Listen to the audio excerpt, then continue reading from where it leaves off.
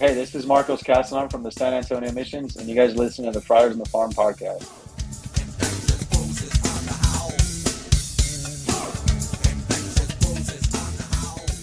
Welcome to episode 217 of Friars on the Farm podcast. I am Donavan, and with me is Roy. Oh, fall baseball is in full swing. Ball, baseball. Dude, and this year, the AFL, they're streaming games every day. Really, they're streaming games every day. Like, you guys have seen it on Twitter and, on Instagram, where I'm posting these videos, and I don't think they did that last year. Like, I could, you get one game or two on MLB Network. Maybe occasionally they'll stream, like a military game or something like that. But this year, there's a whole schedule of games that are getting streamed, and I'm loving it.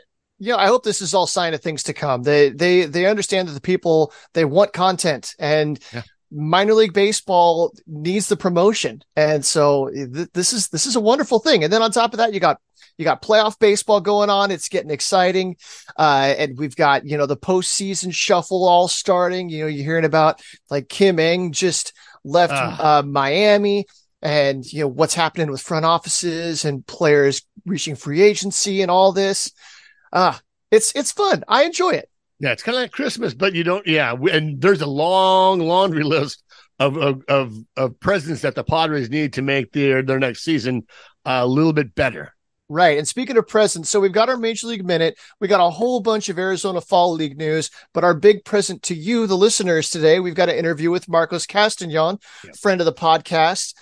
We had a really enlightening talk to him, talking about adjustments and development and all this fun stuff. He loves talking baseball. Dude, he is, like I told him, and you guys will hear it, like, when I talked to him in Lake Elsinore 2 years ago to where he is now, I mean, we talked about the sweep, the difference between a sweeper and a slider, what he does with, when he's a hard throwing sinker baller, like he makes those adjustments in batting practice before the game, and all the information that those guys get. It's a really great interview. So happy for him to come back on the podcast and have him be one of the few that have come on for a second time.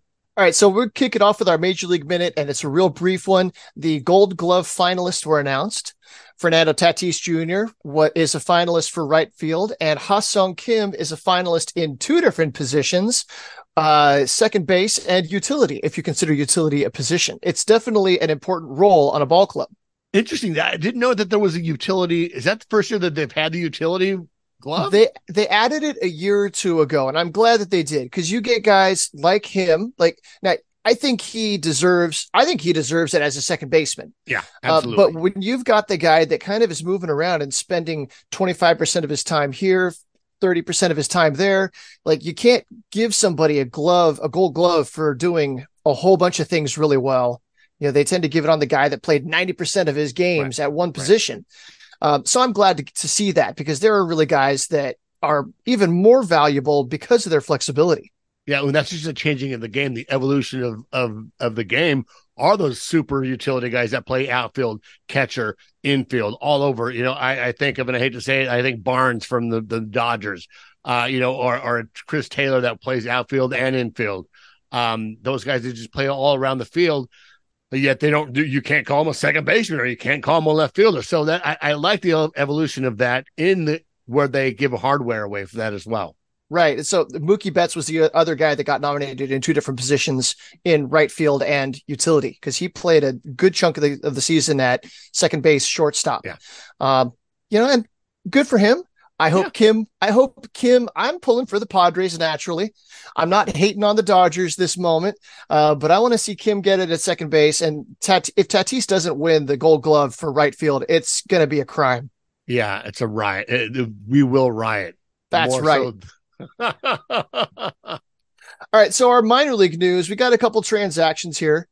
Infielder Brandon Dixon and right-handed relief pitcher Domingo Tapia elected free agency. They'd both been DFA'd off the 40-man well before the end of the season. So being that they're veterans on minor league contracts, they were eligible to declare free agency, since the minor league season is over.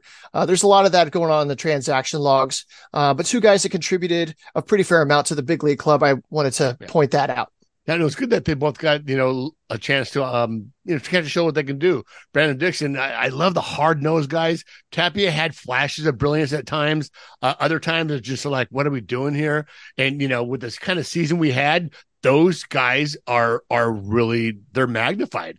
And when you have bad bullpen seasons like the Padres did, it's just like, just one of those, another chink in the armor of a horrible season that they've had. All right, well, that's enough about big league stuff. We're here to talk about minor league baseball. So, Donavan, why don't you tell us some good news for a particular Padres pitcher? Well, particularly good news is Victor Lozada. Victor Lozada. Take a deep breath. 3, 2, 1. Thanks, Roy. Victor Lozada won Pitcher of the Month in September, which is great because which is great for him. He had an up and down season. His flashes of just absolute dominance. Other times, it's development. So these guys are learning. Other times, not so great. There's still lots to love about Victor Lizarraga. Actually, last year was the organizational pitcher of the year. He got off to such a slow start. And so to see him finish strong was really nice. Absolutely. So Lizarraga claimed the Midwest League Pitcher of the Week award for September 3, as well as 2 weeks prior on August 20th. He became the first team cap to earn multiple Pitcher of the Week accolades since Joey Cantillo, friend of the podcast, in 2019. The last team cap to win the Midwest Pitcher of the Month honor was Ethan Elliott in May of 2021. Because, Cantillo is now a top prospect for the Cleveland Guardians. And while injury has caused Elliott to retire last year, Lizarraga, I faced some adversity this season and got through it. I was happy to finish the season healthy and strong. It was a great learning year, and I love pitching in those high-pressure games. I feel like I've made for those moments. His playoff game was really good this year. It was. For the season, Lizarraga, who was the youngest player on the team and the youngest in the league to begin the year, led the Tin Caps in games started with 21, innings with 94 and 2/3, and strikeouts with 78. He was signed by San Diego as an international free agent out of Mexico in 2021. Quote, Victor may have had the most progress of anyone on our team from opening day until the end, said manager Jonathan Matthews. The results speak for themselves, but he really showed a lot of growth in how he took care of his work between outings, putting time in the weight room, and the other things it takes to truly succeed as a pro.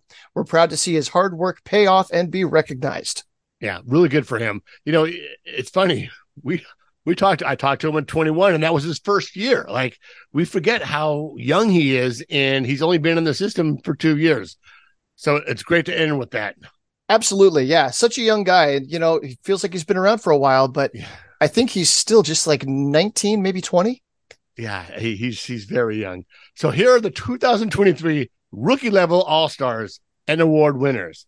The most valuable player was Romeo Sanabria for the Padres. Over 50 games in the ACL, Sanabria slashed 359, 443, 617, and paced the circuit with 53 RBIs as well as a 1.06 OPS. The 21-year-old catcher from Miami also ranked fourth with 8 home runs. He also collected a pair of triples, 15 doubles, and 4 stolen bases before finishing the year with single A Lake Elsinore. Yeah, this is from MLB.com. And he says 21-year-old catcher. I don't believe he logged any time behind the plate this year. He was a first base DH. But I did see him get behind the plate once. That was in Lake Elsinore. He got back there to help warm the pitcher up in between innings while that game's catcher was taking off his gear. He'd just been on the bases. Yeah, that caught me by surprise. He's a big boy. Like, I don't see that kid being a catcher at all. Yeah, but he was a catcher all last year in the DSL. Okay. But this year, takes off the pads, and I guess that was the magic because he pretty much paced the ACL in every offensive stat and then came up to Lake Elsinore and kept mashing. Yeah. He's a big boy. Yeah. Excellent plate discipline. Like, he hits the ball hard. Like you say, he's a big boy. That power is going to come. Right. So then Dominican Summer League. So they say the MVP and the best pitcher and all that, but then they also make an all-star team for each league. And for the Dominican Summer League, outfielder Oliver Carrillo was named to the Dominican Summer League all-star team. 21-year-old outfielder first baseman hit 303, 542, 586. That's a 1.128 OPS with 11 home runs in 225 plate appearances. Last year, he hit just as well in the DSL as well. He's from Mazatlan, Mexico. So, we don't hear a whole lot out of the DSL, but a little hint about what to keep your eye out for next year. Yeah, definitely have to mark that name down, Oliver Carrillo, and see what happens in spring training going into Lake Elsinore. Hey, did you hear that like 10 of the Dominican academies got broken into for the major league teams? I heard about the Cardinals camp being Hector broken Gomez, into. I think Hector Yeah, Gomez I didn't hear that other ones had been broken into as well. So yeah, they were breaking in and they were taking like tools and electronics and whatever they could get their hands on, right? I didn't see exactly what they took, but knowing they got robbed is just horrendous. Like that's yeah, but I mean that's part of the risk of it is a third world country and there's a lot of poverty around there. So I can see why they'd be vulnerable about that kind of thing. I'm kind of surprised they don't have better security. Right? Yeah, I mean, I laugh about it, but you go to those kinds of countries, you see people walking down the streets with long guns, wearing camo, and that's their job is to protect whatever store or whatever business they're at. It's way different than what we experience here. Yeah, absolutely. So let's get it on with the AFL news. Yeah. Before we started tonight, like it was going to be the Jakob Marsee show. Like it like the kid is absolutely tore it up going into the third week of the season, but we had to pare it down a little bit. So Jakob Marsee won hitter of the week for the first week of the AFL. And it goes like this. So Marsee is going to remember this game for a long time. The 22-year-old outfielder put together the first multi-homer game of his professional career, going deep to right field in the first and eighth inning against Mesa. He now has a 1.94 OPS and AFL high after his 9-base hit night. Marsee ended the regular season with a 5-game hitting streak for AA San Antonio. Now, so Marsee, the one knock I see from like evaluators is that there's not a ton of power there. But what we're seeing right now, he does not strike out a ton. He draws a lot of walks, does not swing and miss much. And it seems like every time he's hitting the ball, he's hitting it on a line. He doesn't put it on the ground a whole lot. Maybe that could be another evolution of the game too. Not every outfielder needs to hit 30, 25 bombs. Like you need those guys that hit doubles in the gaps, that has speed. He has speed. He can run. You save those bombs for the guys in the left and center or left and right. Your Juan Soto's, your Fernando Tatis Juniors. You need those guys that get on base a lot, that can drive runs in and then run the bags as well. And that's really crucial. Right. Well, so you take a look at the Padres roster and you've got 4 big thumpers right there. Hopefully all 4 of those guys are still going to be there come April. But then this year, one of the things that crippled them was all the swing and miss at the bottom of the strike of the lineup. So you get a couple of guys on base and now you need Austin Nola, Trent Grisham, Matt Carpenter. You need those guys to situational hitting. You need them to put the bat on the ball, get the ball out of the infield. Even if you just need somebody to lift a sacrifice fly, rather than getting up there and selling out for power and striking out or rolling over and grounding into a double play in a crucial situation. So I can see how you can make an argument for a guy like Marsee or Jose Azocar or somebody like that having a valuable role on the team. Yeah, absolutely. And, we'll see what happens next year, but probably going to be 25. Maybe if he has a solid season next year, maybe later in the season, we might see a Marsee pick up, maybe a little cup of coffee there, but definitely it's good to see him just start tearing it up. And since he started, he has been tearing it up. For sure. So we were just talking about the security in the Dominican Summer League, and I thought I'd take a look and see what you saw on Hector Gomez's Twitter feed. So he says Dominican government will guarantee security in MLB academies. Security in the 30 baseball academies that operate in the country will be safeguarded with the installation of 2 new police corridors that will patrol the perimeter. A police department will also be built that will allow better facilities for agents to move around the area and a monitoring center whose information will be used by the police and those complexes. Baseball is big business in the Dominican Republic. And so it would make sense that the government would want to step in because I'm sure there's plenty of money going back to the government from the baseball industry. Yeah. So I'm glad to see that there was something going on here because, the Tigers Academy was broken into and it sounds like Cleveland Guardians and Miami Marlins. Yeah. So there's been a handful of break-ins. Somebody's out there targeting baseball academies. Nobody needs that. Yeah, it's tough, and those aren't going to go to the other, the Buscones, or that's probably going to go on the black market and be sold, and right, or just people using it for their own You mean people are poor? They need. They see a cordless drill or cell phones, Right. cash, clothes, a PlayStation. These are all things that people want for themselves. They're probably not even going to sell them. They're going to. Anyway, we're here to talk about baseball. So tell us about Graham. Tell us about Graham Pauly. To Graham Pauly, wasted no time getting runs on the board against Mesa. He sent the second pitch he saw over the right field fence to plate, 3 in the bottom of the first, with a home run on Wednesday as well. The 23-year-old put himself atop the fall league long ball leaders. Pauly hit home runs in consecutive games 5 times this season with High A Fort Wayne. And the past week had kind of slacked off, got 2 hits today, but was just like him and Marsee, man, both. Marsee hitting leadoff. That's the good thing about Marsee is he's always hit leadoff in affiliate ball. Going into the AFL, they have him at the top of the board.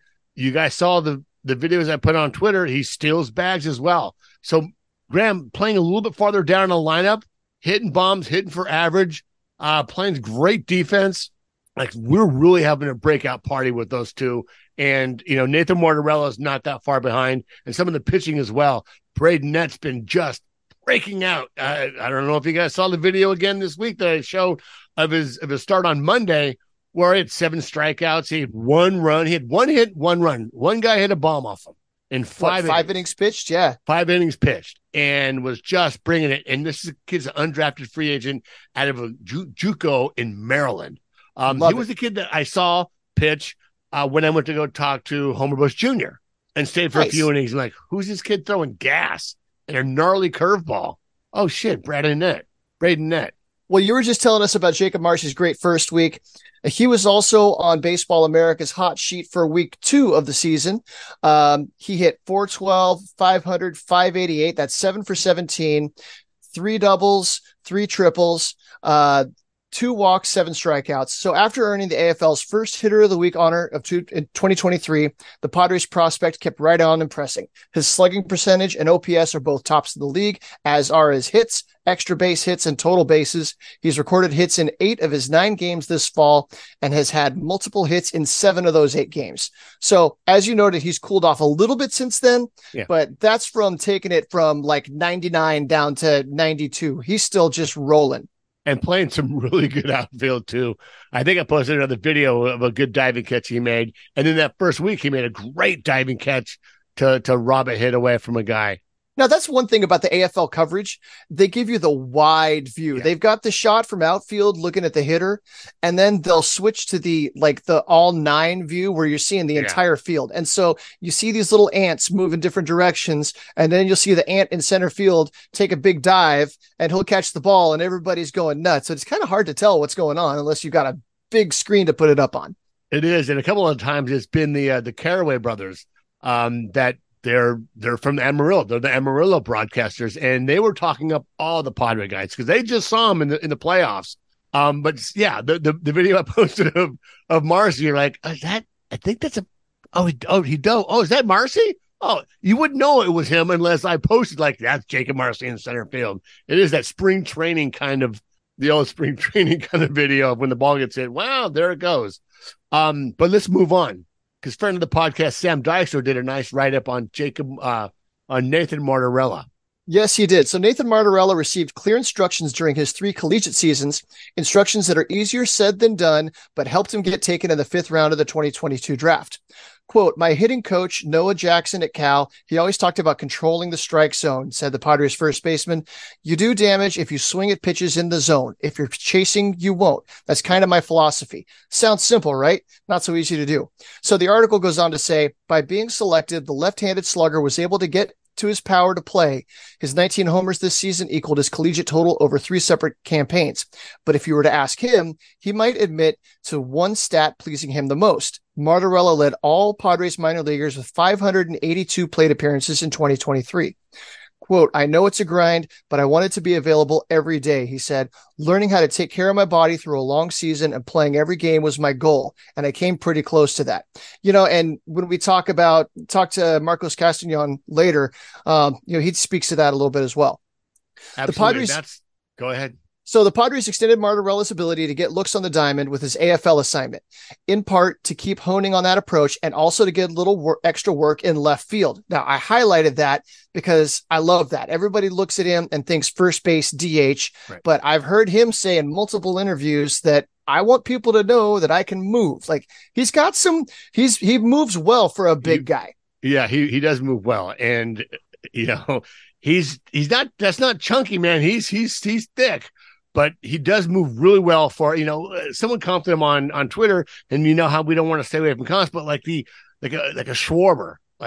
Well, you look at, okay, he's a lefty, he's a slugger, and just the build, I can see. If he becomes a hitter like Kyle Schwarber, oh my God, look out, because what he's doing right now in the postseason is just ridiculous. I'd want to see a little more average out of him than the homers, because I think Schwarber hit like 212. Like he's like Max Muncy, like he's either a home run or an out. And I'll take a few less home runs for a little more average, a little more slugging.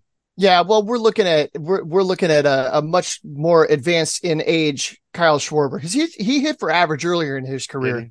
Yeah, a little bit more. But so he's going to get some work in left field. He made 22 starts during the summer. He's already started at least one game in the AFL in left field. But there's an additional benefit in getting Martirella in another clubhouse with Paulie and Marsee. The three talents headed to San Antonio as part of a loaded AA squad that also included top 10 prospects Ethan Salas, Jackson Merrill, Robbie Snelling, Jairo Iriarte, and Adam Mazur, and Marcos Castanon during the stretch run. Once thought to be thinned out after the Juan Soto trade, the Padres system has built up its depth quickly again, and Martirella is proud to play his part as a member of the new minor league core. Quote, everyone that got brought up is a hard worker, he said. I respect every one of them. They're going out there every day trying to get better at something, no matter what it is. The vibe was good. We're all close friends, and it's fun to play with your friends like that. I posted some video at the end of the season of just the shot of the dugout in San Antonio, and you see it. You see guys, they like each other. They're talking. They're a little bit of razzing. Just the whole vibe that you feel in the dugout, just like that. Like they all like each other. You saw Salas talking to guys, and the other two guys over here were just chatting, and smiles all around. You feel a positive energy in there, and that's having all those guys together as a core. We talked so long ago about what the waves of the lava or whatever, the lava wave or the waves or whatever. The wave. Hot talent lava, yeah. Jesus Christ. You can really see it with these guys, and it's not just hitters. You have pitchers in that group. You have hitters. You have catchers. You have, a core of guys that, sure, the major league roster looks stacked and built. But if for somebody to have one of those guys, I'm sure one of them, very quickly could step up and take a place there. And you'll love to see it. Definitely after all the trades that happened the past few years with God, really just making our podcast really thin to talk about. This year's been a bumper crop. Well, a bunch of those guys, I'm sure they're going to get invites to Major League Spring Training. I fully expect all of Martirella, Paulie, Marsee, Merrill, all the pitchers that just got announced, maybe Marcos Castanon, who knows? Yep. There's going to be a lot of these guys in the Major League Spring Training, so maybe some of that infectious grooves will rub off on the big league guys, because that's something that seemed to be missing in that clubhouse, was the good vibes. Hold on, dude. Did you just? That's our song now. We're going to play some infectious grooves. Okay, that's it. That album came out like in the 90s, early 90s, and that was the only album from those guys. I love that album. Sleep at the Wheel's great. It has some really solid banging tracks on that album. Heck yeah, a little bit of Suicidal Tendencies. Yeah. Okay, so let's finish it up here with Jim Callis' write-up on Jakob Marsee. So Jakob Marsee quickly has made a name for himself in pro ball, going from 6th-round pick out of Central Michigan in 2022 to a prospect who clubs asked the Padres about in trade talks this summer. Ooh. Marsee is a well-rounded player, yet not particularly known for his power. The number 12 Padres prospect stood out with his pop Thursday night in the Arizona Fall League. However, slamming 2 home runs and driving in 3 runs to lead the Peoria Javelinas in a 10-5 victory over Mesa Solar Sox. Marsee led off the bottom of the first inning by driving a flat changeup from right-hander Tyler Guilfoyle. off the back of the right field bullpen wall, a shot that traveled 377 feet at 105 miles. He struck his second homer down the line and into the same bullpen in the 8th inning, drilling a curveball from righty Chris Kachmar, 366 feet at 98 miles per hour. And nothing about Marsee, he uses all the field. Both these balls were pulled, but he does use all fields.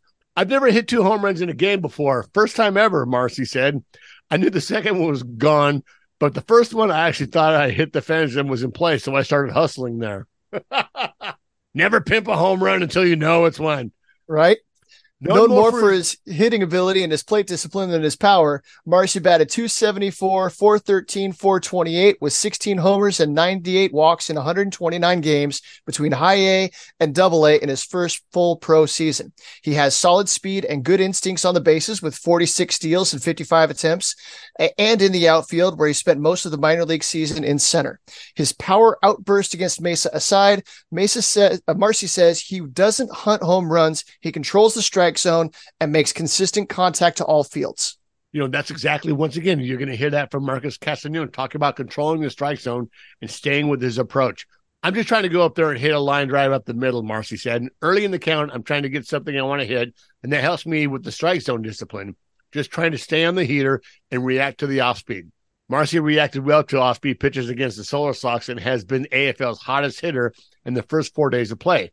He leads or is tied for the lead in the developmental league in batting, .636, slugging one. These numbers are just stupid. He has since cooled off. I think he's hitting maybe a high 400s, low 500s. But the first week he was hitting .612 by the end of the week, and it was like 15, 20 at bats. Yeah, and leading the league in pretty much everything. Yeah. So it's a blast, Marsee said. Everyone's really cool, and we're trying to learn from each other. Every game so far, we've put up a lot of runs, and it's been a lot of fun. Hitting's contagious, and with a lot of good hitters in the lineup, good things are going to happen. And that's another thing with this Piero Javelina team. They've only lost one, they tied one, and the rest are they got 10 wins. Yeah, I heard like 15, 17 runs a game. It's just gnarly. Yeah, from the moment that they announced that roster, all the prospect evaluator guys were talking about just how loaded this team was on offense. Yeah. So Peoria seized control of the game with 7 runs in the bottom of the first, including 3 homers. Left fielder Graham Pauley, San Diego's number 11, crushed another Guilfoyle, bless you, changed up for a 393 blast at 101 off the bat.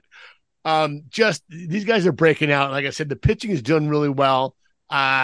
It's really nice to see these guys come in, particularly the pitching. Like, we've seen this from Marsee, we've seen this from Mortarell, we've seen this from Pauly all season, but see some of these young guys that didn't get a lot of work in the season to kind of start making their name. The Nets, your Francisco Pena, your Emmanuel Pinel. It's coming out of the bullpen throwing gas. And they're not going up against a bunch of cream puff nobody pitchers either. There's a lot of talented pitchers on the other squads that maybe they weren't able to get their innings, get all their reps in during the season because they're coming off an injury or whatnot. But I mean, they have faced a couple of weak pitchers. It seems like more often than not, they're facing a good pitcher that doesn't have their stuff on that day. So like you mentioned, a flat changeup. So you're seeing that guys are making mistakes, but that's what these guys are there to learn how to do, is to take advantage of those mistakes. Yeah. All right. So that's about what we got for the AFL. Let's turn on and bring on Marcos Castanon, and we will talk to you guys later.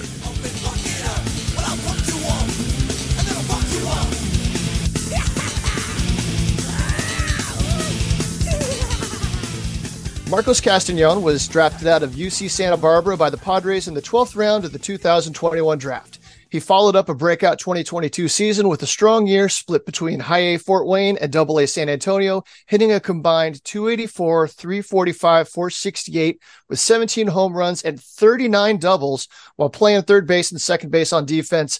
Friend of the podcast, Marcos Castanon, welcome to Friars on the Farm. Glad to be here, guys. Thanks for having me. So how's the offseason so far? We hear you're in a tropical locale. Yeah, I mean, it's going good. I spent some time off, kind of letting my body kind of, relax. But, I just came from a Pilates class, so it was like my first ever. And it was probably one of the hardest things I've ever done, like workout-wise. It's pretty intense, but it's going good. Dude, So that's all using your own body weight, right? Yeah. It's just different positions. Is there like a table with do they do that thing where you're using the levers and all that stuff? Yeah, it's like a machine. It's pretty complicated, but yeah, it's a pretty intense workout. We did Pilates at the local Y here in San Diego, and without the machine, or I think it's called a recumbent machine, we're just laying on a mat. And you're right. The people like dudes go like, Pilates, wimp. Like, dude, go try it. Go try it. Yeah. Go try doing that. And then, oh my God, it is a full body workout. But you're not moving a lot. You're just moving a little bit, but you're doing it and it is gnarly. Yeah, it is. So you mean, okay, so people talk about strength training, but like baseball is a little bit different because it's about mobility and flexibility and stamina, and it's a different kind of strong. I think of Robbie Snelling. He was a football player, and then he had to kind of retrain his body for this year playing baseball. Has your your take on what strong means, has that changed since you've become a pro ball player? Yeah, definitely. I mean, I know this year, I played a lot more second base than I did the year before. So I think being flexible and like it's setting yourself up to be healthy for a full 140 or how many ever games we play in a season. Then obviously, you need to pump iron and get stronger. But another thing you have to look at is like you want to set yourself up for the longevity during the season and spring training.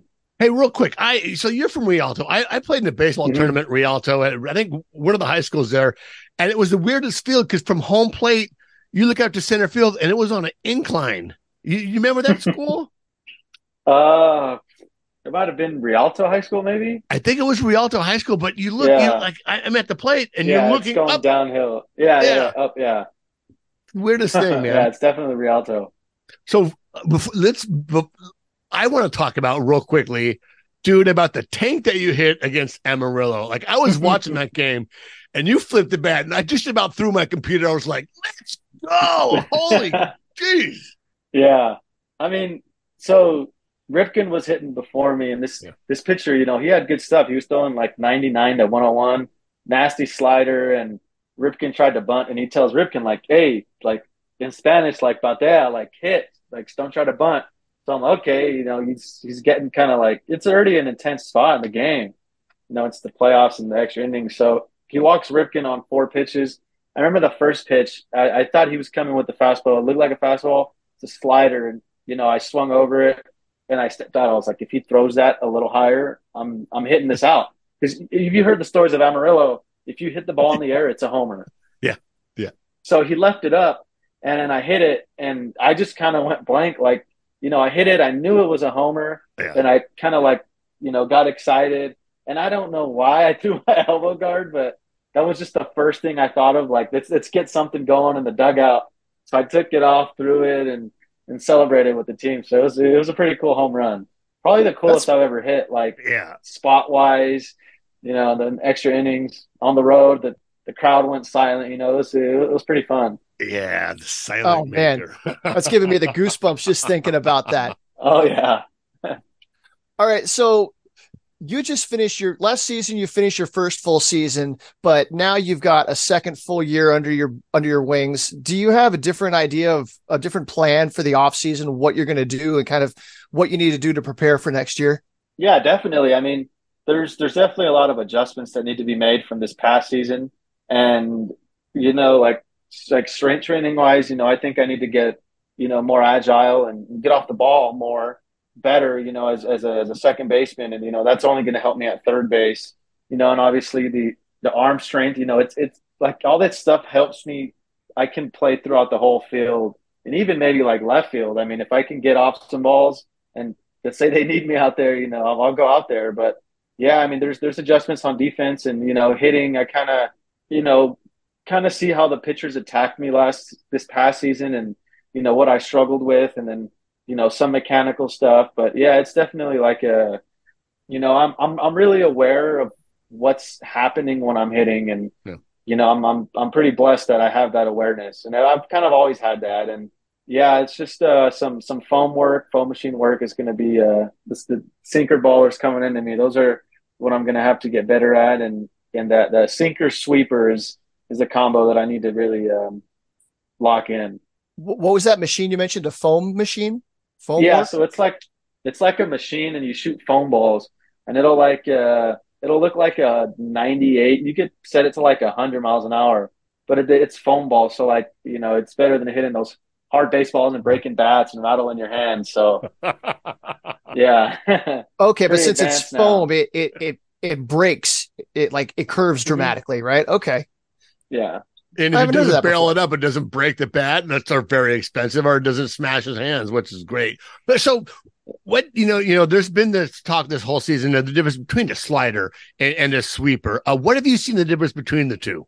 So I say the slider is more like almost like not really top to bottom, but it's like it'll start like 2 o'clock and kind of break a little down. But the sweeper, like if a guy's throwing, usually when guys throw sweepers, they throw the sinkers. So the guys that will kind of spin the ball at the top will have like a slider or a 12-6.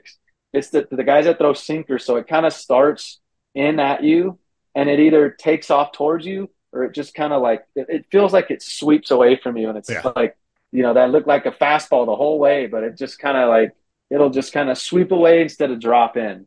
That's excellent. Then everyone just says, "Well, why are you calling this slider a sweeper now?" It's a complete different pitch. I think the Oh yeah. evolution of the slider has turned it into a sweeper. Someone like oh my god, I'm forgetting his name. He came up in the bullpen, friend of the podcast, Tom Cosgrove. Tom Cosgrove has that Oh yeah. just Yeah. nasty 74, and it's like a frisbee. And like even he had a fantastic season just throwing that. Yeah. And then you even see like a lot of the swings on the sweepers is like a fastball swing because it kind of comes out like the fastball. And that's why those stinker sweeper guys are so effective in today's game is because Yeah, of the similarities. Like it comes out the same. It literally looks like that at the last second. They just got to like guess and, be on the fastball and hope they throw the sweeper for a ball. Yeah. yeah. There's been some good discussions during these postseason games. Having Wainwright in the booth, he's done some good demonstrations showing how there's a slightly different grip, there's a different spin axis to it, Mm-hmm. and how the movement it really does separate itself it's not a flavor of slider, it is a distinct pitch. And Donovan, you said frisbee slider. That's for years I heard like Adam Ottavino, they would talk about his Yeah. frisbee slider, and now okay, they're just putting a label on it. They used to call all fastballs it's just a fastball. Yeah. Now you got two seam, four seam, you got a cutter, you got a get different. And if you don't want to call it all that stuff, that's fine. It's Yeah. people get so wrapped up about terms. Yeah. And what's interesting is like when I was in college, I didn't really know about stinkers, induced fastballs, sweepers. Like the only thing that I remember knowing is okay, like this guy's fastball has some life to it, which is like it's kind of carrying, so it's got some carry. But like when once you get to pro ball, you get introduced to like the sinker, the two seam, and like the names of the pitches. Yeah. And I think as a hitter, it helps because you kind of know what to look for and where it needs to start. So like if a guy's throwing a fastball that's got some run, like some two seam to it, I can go back and say, hey, his fastball's running, or like in the scouting report, it's got some run, so I can see the fastball a little more on the outside of the plate, so it'll miss like kind of in the middle. So I think like now the names do help, and Yeah. you can see like the release height, you can see everything now. It's pretty crazy. Okay, so in high A, in double A, I don't know how much information is available to you about the guys that you're about to face. Do you get much like advanced scouting reports on next week's team or the pitcher you're going to see tomorrow? Yeah, yeah. So we have like this little like it's like an app, kind of like an app, but it shows us who the starter tomorrow is, the start of their bullpen. So you can see their rotation and like let's say if you faced them before, you can see like how they attacked you and your at bats against them. So it's pretty cool. So That is that is all just like video or is there like graphical data? I'm really curious in like what kind of information is presented to you and how they how they format it. Yeah, it's actually both. They have like a chart of their heat maps and stuff, and there's also video. I'm more of like a visual. I've always been a visual. Like I need to see what this ball's doing before I step in the plate. Like I know some guys will see the charts and like, okay, they're good off that, but I'm more of like like a visual. Like I need to Yeah. see if there's some certain spin or like if it's really taken off or if it's really sweeping. Like I really need to see that. And video helps me out a lot. Was that amount of information consistent from high A up to double A, or was there more information available at the higher level? Oh no, I mean, I even got it in low A last year a lot. I mean, Oh, it's wow. it's That's yeah, the Padres do a good job doing that for us and helping us get prepared for the guy we're facing. Nice. that's extra. That's good to know. Yeah, So along those same, so baseball's a game of adjustments, and I did some homework listening to interviews and stuff, and you're talking about adjustments throughout the season. Um, are you working with the coaches to figure out what kind of adjustments you need to make, or are you kind of left to do your own thing? Is it kind of a mix of the two, depending on like? I'm sure you're a different person than the guy sitting next to you in the dugout. Everybody kind of learns and processes differently. yeah. I mean, we have like sit down meetings before the season ends, like probably maybe a week before, and they kind of you know tell us how we did and things that we need to improve on and what kind of they would like to see us work on in the off season to get into this the next season. And yeah, man, it's a game of adjustments. Every year. I know Mookie Betts last season said like he felt like he was one of the worst hitters in the league, but he was like a top five hitter. Yeah. So it's just like there's always those adjustments that as a hitter you feel like you need to make. And even myself, like I look at the year I had. It wasn't a terrible year, but I still feel like I can make a ton of adjustments and have an even better year next year and going forward. Well, certainly with moving up from you know low A to high A, you hitting tanks like every other game. You get into double A, and it's serious. Like you're not far away from the big league. So that the home runs went down, the average stayed the same. You still hit for average, but the power, it wasn't there. Did you feel that was it the pitching, or did you feel like maybe you were getting a little bit tired at the end of the season, or was it just about adjustments in the double A? Yeah, I mean, I was hitting a lot of like more home runs in high A, but it's a little bit of getting unlucky in San Antonio. I don't know if you've heard, but like that the ball doesn't really. It's not known for like a. I don't think I hit one home run in my whole time at that stadium, but yeah, I mean a lot has to do with like getting into balls and hitting them at the wrong part of the park. But yeah, I mean I'm not worried about my home run numbers and all that. If I'm barreling the ball, if I'm keep putting them in the gaps, having good at bats, that's it's really important to me. And down the stretch. Yeah. Well, you hit a lot of doubles, and so maybe they weren't quite going over the fence, but they were still finding grass and knocking in lots of runs. So Yeah. you got moved up to double A mid-season. What was that like? How did you get the news? And then what was the actual move like, having to pick up all your stuff and go and settle into a new town? Yeah, so it was actually in the All-Star break. I was in Fort Wayne. I didn't go home because it's pretty expensive to fly out of Fort Wayne to California. But so that I got the call and they said, hey, you're gonna pack your stuff, go to San Antonio. So yeah, I mean, I just packed my locker, had them send a lot of my stuff to San Antonio, and then my car got shipped from Fort Wayne to San Antonio, and it was pretty good. The only thing that like I really noticed was obviously that the beautiful stadium that's in Fort Wayne. Yeah. You go to San Antonio and it's a little older, but it's got some good life to it. And the first thing I did notice was we were in Frisco, and I remember hitting a double, and it took me at least half an inning to recover. Like I was breathing so hard, I was like, oh my god, like I'm not used to this humidity. Yeah. Oh, the humidity, right? Yeah, yeah, Yeah, I've got Parkview Field as my backdrop here on the Zoom. I've yeah. been there, and it is a beautiful ballpark. It's run by some fantastic people, and we've talked to the guys in San Antonio, and they're honest about the age and the condition of the ballpark. I mean, it's a functioning ballpark, but they're doing everything they can to get at least a AAA quality stadium in that city. So yeah, the Wolf Stadium, it's showing its age. So moving from high A to double A, you still kept on mashing. I mean, maybe the ball wasn't carrying over the fence, but your average, your on base pretty much held steady. I hear that the biggest adjustment is the quality of the pitching. Did you see a significant change between the two levels? Yeah, so I mean, in high A, there was guys that were throwing starters 98 like consistently. And, that Midwest league, it's a hard throwing league. And then I get to double A and the first starter is 88 to 90. I'm like, I went from facing 98 every day to 88 to 90. And, the biggest adjustment is, the pitchability, and the pitchers are smarter. They won't give you as many pitches to hit, but when you get the pitch, you can't miss it. Yeah. And in high A, you'd get a pitch, you can miss it, and they would still miss again. Like they try to blow a fastball by you.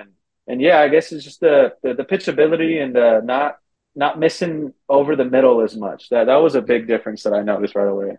So did you make adjustments to your approach accordingly? Yeah. I mean, my biggest thing is staying, right center against righties and lefties. And, at max, I if it's like a hard throwing two seam guy, I try to hit it to like left center. I never really try to like pull the ball, but yeah, that was kind of one of the adjustments I had to make is, setting my sights to put me at a better spot. If I get, let's say I'm sitting on a fastball and they throw me a slider, but I'm still kind of staying the other way, I can still hit it through the middle. Stay back on it. Yeah. Oh, well, I thought I saw Brent Rooker on Twitter the other day. So it's harder to hit 90, it's harder to hit 91 on the corners than it is to hit, 98 down the middle. Yeah. Like location is everything. Like you're like, oh, that wasn't a strike in high A. It's a strike now. Holy cow. Yeah. I remember I was telling one of my college friends, I was saying, man, like if someone's throwing 112 and they're throwing it over the plate, I'm going to hit that every time. Yeah. But it's the guys that could locate 92, at the top of the zone and throw the slider at the same spot. And it just is a ball. And yeah, that's a lot tougher than guys that are just trying to, blow smoke by you. And, there's some live fastballs, but yeah, you have to have a good approach to stay against those guys that are throwing a little softer. All right, so in a couple of interviews, I've seen you mention arm care. Last year, it was a mix of third base and second base. This year, you played more third base. How does your arm feel finishing the season? Do you feel like you were able to maintain yourself better this year throughout the year than last year? Yeah, definitely. I actually started doing a plyo ball routine like 3 times a week, and I think that really helped. Big time. I noticed last year it was like June or July. I was talking to Felipe Blanca, our infield coach in Lakey, and I was like, hey, like my arm should not feel like this in June. We still have half a season. And then we got in a plyo program this off season, this past one, and I didn't have one problem with my arm this year. And nice. it was nice. It was nice. And I started seeing some results too. I've heard pitchers run into a kind of a dead arm period, like spring training. There's like 2-3 weeks into it. Was it that kind? Do you think that was kind of what you were going through? Did it get better after that point last year? Yeah, definitely. And I would say the dead period this year was when it was 25 degrees, the first month of the season. That was the only time my arm felt like, my fingers were frozen. It was. That's got to be hard just to get loose in that. Yeah.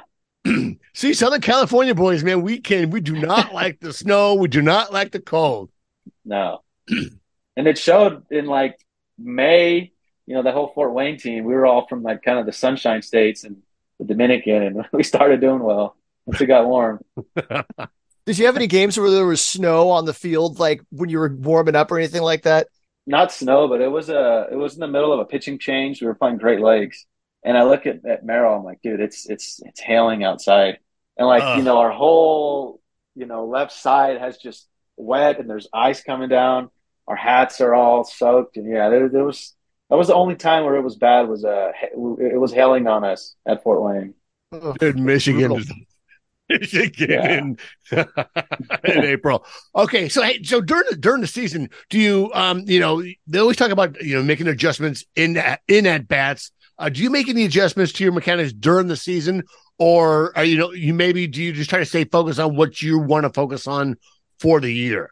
Yeah. So, that's a good question. So there's there's this thing I'm bought into is, my routine as a hitter. I've bought into that so much, going back to 2022, I built a routine, I do it every day. And like, the only thing that I will change is my BP, whatever the pitcher's fastball is doing that day. Let's say if he's a sink guy, so if we get on the field, I'm going to try to elevate the ball to center field, left center, right center. And if a guy's got some carry on his ball, I'll hit some low line drives like, 2-3 rounds of BP just to simulate that feel. Like if I get the pitch, it's going to be, second nature. That's a good point, because you're seeing the ball when it's 40, 50 feet away and you're making your decision, starting to swing. You can't make an adjustment in that last 10 inches or 10 feet because the pitch is moving 4 inches up or anything like that. So it's like, you need to calibrate yourself before the game to make that adjustment. I never thought about it like that. Yeah. Now, so I've seen the Brian Esposito is the catching coach now. He used to be the manager there in Fort Wayne. And when he's warming up with the catchers, he'll get the pitching machine out and he'll tweak it so that it's throwing the same kind of breaking ball that the pitcher will throw. And that's what he has the guys work on blocking.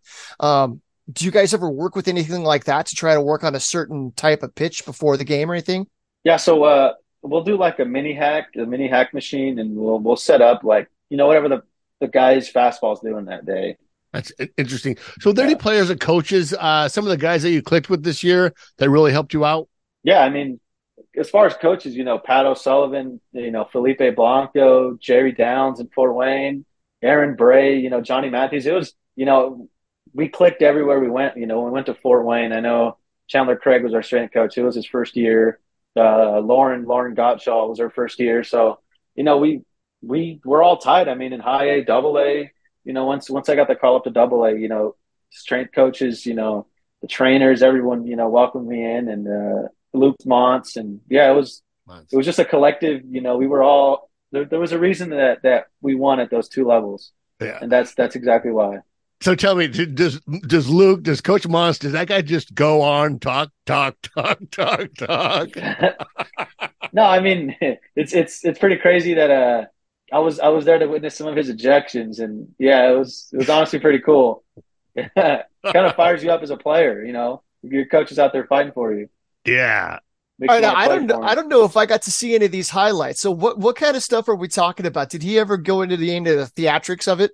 No, there was just a couple of questionable calls, and so that there was one that like the first base umpire missed a call, and then they overturned it because the home plate umpire changed it, and he was like, how can you miss that? It's right in front of your face. And he got pretty animated, but I mean, he's kind of right. I mean, if you're right in front, how are you going to have someone else bail you out when you're right in front of it? That's fucking rad. Yeah. I read a bunch of the articles from Ad Friars that John Conniff did, and with talking about Montz, talking about setting up your guys to succeed, like doing whatever he can. Like his job as a leader, kind of the same thing with as a manager. Like my job is to make my staff succeed, putting them in the best position to do the best they can. If that's training, if that's just letting them know that they're doing all right, that it's not going to be as things go wrong. Things won't be wrong forever, and that it's a grind, even work, even in the baseball season. So I really like Montz, and I love listening to him as well. Yeah. Yeah. Even like, Johnny Matthews, we went 4-20, I think, the first month. Yeah.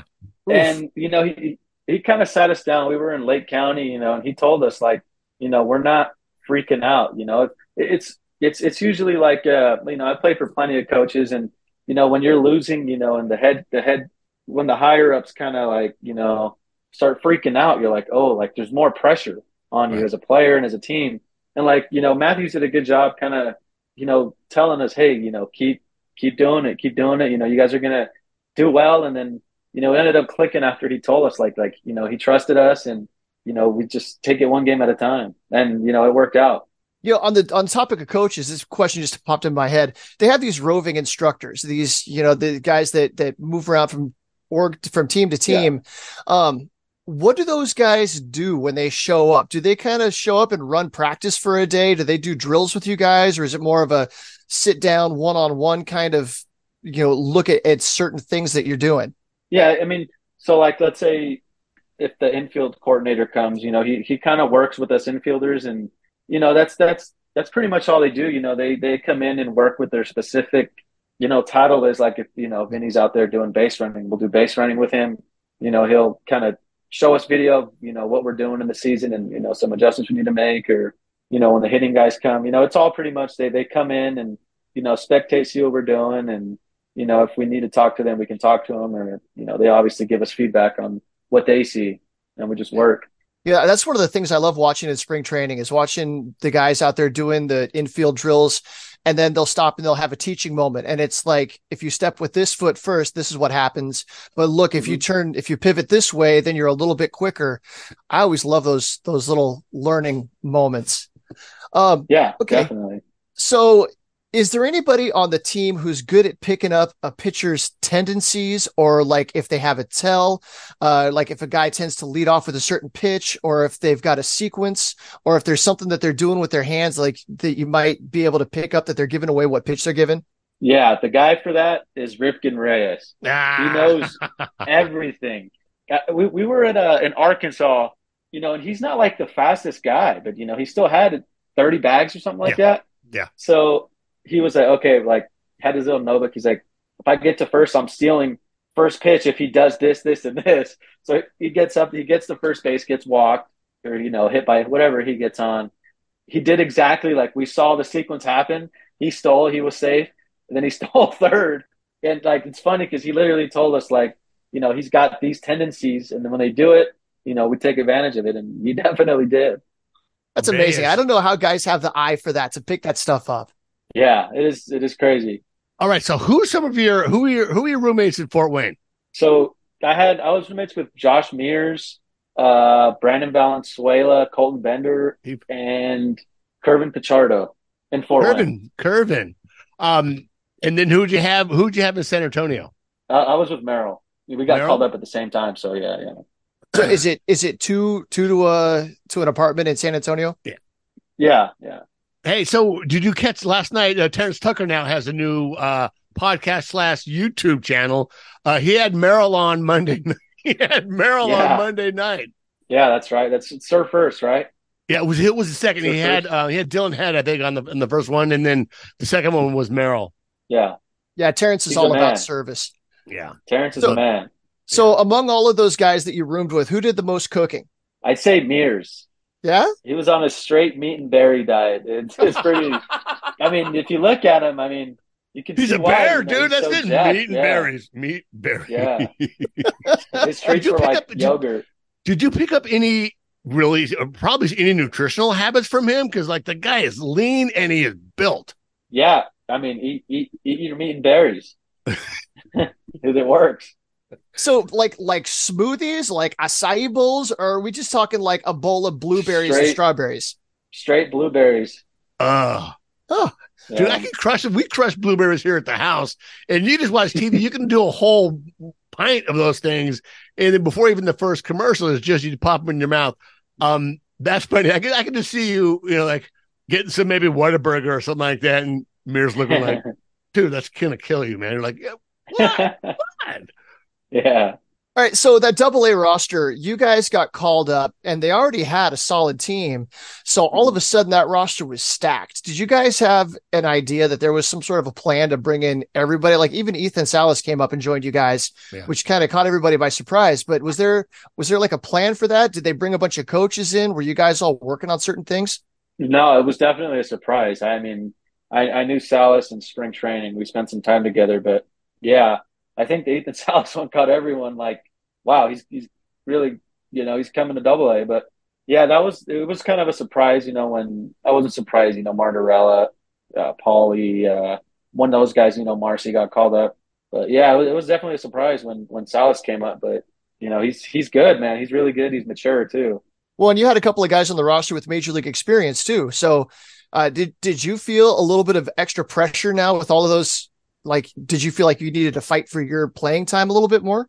No. I mean, it's like I said, it was a good group. When I got in that clubhouse, everyone welcomed me with open arms, and it wasn't really like, these guys have big league time. We're all here for a reason now, and we've got to go out there, do our thing, and just go out there and try to win ball games. And you guys did. You guys were what, one or two games away from winning the whole thing? Yeah. So the season's a grind. What kind of things did you guys do to break up the monotony of all that? Did the team plan any fun things for you guys to do that just kind of lighten the mood? No, I mean, we would have some guys go to like the river, I think, in San Antonio. We would hang out. But like personally, my thing, I'd play video games and kind of like get my mind off of, baseball and kind Baseball. of turn it off. Yeah. I think we talked about that in the past. Who do you play with that's on the team? Do you play with anyone on the team? Not on the team, just guys that I actually, yeah, Jairo Uriarte. We play Call of Duty together. Yeah. Dude, it's funny because I talked to Albert Fabian earlier this year, and he was talking about Nerwin Castillo. God, I can't. Cedeno, right? Nerwin Cedeno. I was like, oh, he's really good at this game. I'm like, really? Hey, are you? He came out, and I'm like, yeah, oh yeah, I'm much better than he is. Like those guys all played together. Yeah. It's pretty much it's either like FIFA or Call of Duty. I know, they take their FIFA pretty serious, but I kind of stay away from FIFA. I'm not too good. I think Right soccer's an activity in my mind. So yeah, I get lots of trouble with that. It's not a sport. Yeah, but it's a religion to some of these guys. Right. Hence, I don't Oh, really say in that. Latin America, in Colombia, yeah, it's soccer's, huge. Do a couple of those guys kick the ball around, in between games or in warm up? Yeah, I mean, let's say like we're out there early stretching as like a team. We'll have like a hacky sack sometimes and kind of do all that. But, I'm not very good at it, so Not good at the hacky sack. Not the Hesher game. I can get it and pass it to someone, but I can't, start like a rally. Yeah. All right, I'm so glad they still have hacky. Hold on, I'm so glad they have hacky sack still. Dude, we were well kicking that around in high school. I'm 53. We would kick it around before the football game, and it helped with flexibility. Kind of helped you get kind of loosened up, get your body going and your eyes. Yeah. All right, so it's the off season now. What's your plan kind of between now and reporting to camp? Do you have a job on the side? Are you going to go run a baseball camp? Is it all just kind of working out? What's your agenda? Yeah, it's just working out, start hitting, and like in a couple of weeks I'm going to start swinging the bat again and start sprinting. Yeah, I've slowly started. Like last week I started lifting weights and working out and going on some nice jogs because it's pretty nice out here in Hawaii. It's easy to do that stuff. But yeah, just work out, get some agility work and start hitting and probably my little brother, he's in high school, so I'll probably work with him for a little bit too. Yeah, I saw you're hyping him up on Twitter. Yeah, he's committed to Cal Berkeley already. So damn, wow, dude, good for him. Epic. Yeah. And so that's a really good question. How is the changing? Since now minor league is a union now, and you guys are getting paid, you're getting better housing. How is that? Because you've played before, now you haven't. Have you seen a big difference in, having a little bit of money in your pocket other than having to work for Uber or, kind of get a job, in the off season? Yeah. I mean, it definitely helps. We're making a little more money now. We don't, yeah, like I said, like we can spend our off seasons, training, putting our whole energy, into training and instead of having to work, and worry about money. And, that's pretty tough. All right, so I understand there's a dead period between Thanksgiving and New Year's. That's new this season. I had heard that it was supposed to be like an off time, but then when we talked to Mike Daly, assistant director of PD, he said he described it like they're not even supposed to be in contact with you guys for like a month there. Yeah. What do you think of that? Yeah, I mean, yeah, I don't know. I haven't been through it yet, so I have no idea how it's going to be. So. But in the past, so these guys are checking in, man. Yeah, right. But these guys would check in with you from time to time, right? Like, how often is somebody in contact with you typically? While the off season's going on. Yeah, I'd say twice a month, once every other week. They'll kind of check in, see what we're doing, and yeah, I guess we'll see how it is this year. They're not going to reach out to us, or we can't reach out to them. Well, I'm sure if there's like some desperate need, you'd be able to reach out. But anyway, so you wear wraparound shades a lot, like almost all the time that you're out on the field. I even see you doing interviews where you still got the shades on. Are you working on a deal so you can get a hookup or how does that work? Yeah, I hope, man. Oakley's got to hook me up. Oh, Oakley's your brand. Have you tried anything else, or is it just you found one model and that's what works? Yeah, I mean, I've been using Oakley my whole life, but I know there's that like 100% brand. I'll probably try it around in spring training, but if it ain't broke, don't fix it. You got to shop your services out, see if somebody can, give you a little endorsement deal. You help you out on the side for wearing blenders or wearing, whatever knockarounds. We'll see you with knockarounds out there. Yeah, for sure. Hey, does your agent hook you up with that stuff, or do you have to buy that yourself? No, yeah, my agent, he hooks me up. He hooks me up pretty good. Yeah. Well, dude, hey, we really appreciate you coming back on the podcast.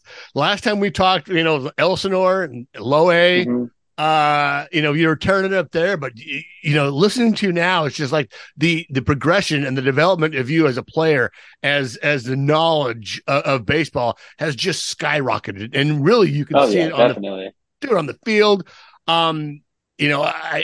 It's phenomenal how you developed in the past 2 years since we've talked. So we really appreciate you taking the time to come on. Yeah, thanks for having me, guys.